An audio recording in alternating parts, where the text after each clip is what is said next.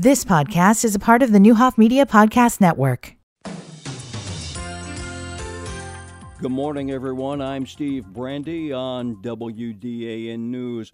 Well, coming up on December 27th, demolition will begin on 9 old buildings in Hoopeston. Mayor Jeff Wise says this is mostly concentrated in the 200 block of East Main Street, and 6 of the buildings pretty much are all together. 3 others are separate, as Wise recently told Laura Williams on 1490 WDAN's Community Connection program.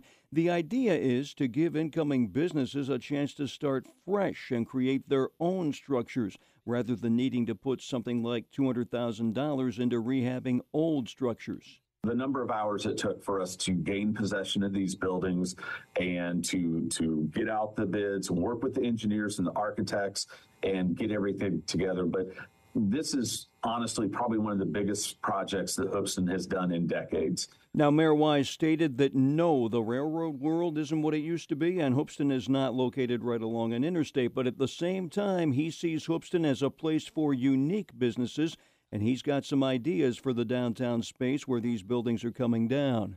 We're going to create one small area of green space. We'd love to see like a stage or something. So if somebody wanted to have like a small outdoor concert or a revival or something downtown, they'd be able to do that. But we're going to put the rest of them up for development, and we really want to see downtown grow again. This all comes after news in early November that Vermilion County plans to provide $600,000 in ARPA COVID relief money for road improvements that will help bring a hotel to Hoopeston. To hear all of Laura Williams' interview with Hoopeston's Mayor Jeff Wise, which aired on December 13th, please go to the website VermilionCountyFirst.com, look for the podcast section, click on Community Connection.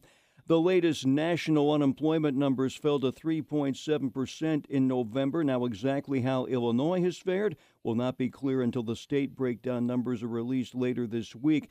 Josh Bandick of the Illinois Policy Institute says Illinois' unemployment rate rose slightly in October. So in June, it was 4.0%. In August, 4.1%. September, 4.4%, and in October, 4.6%.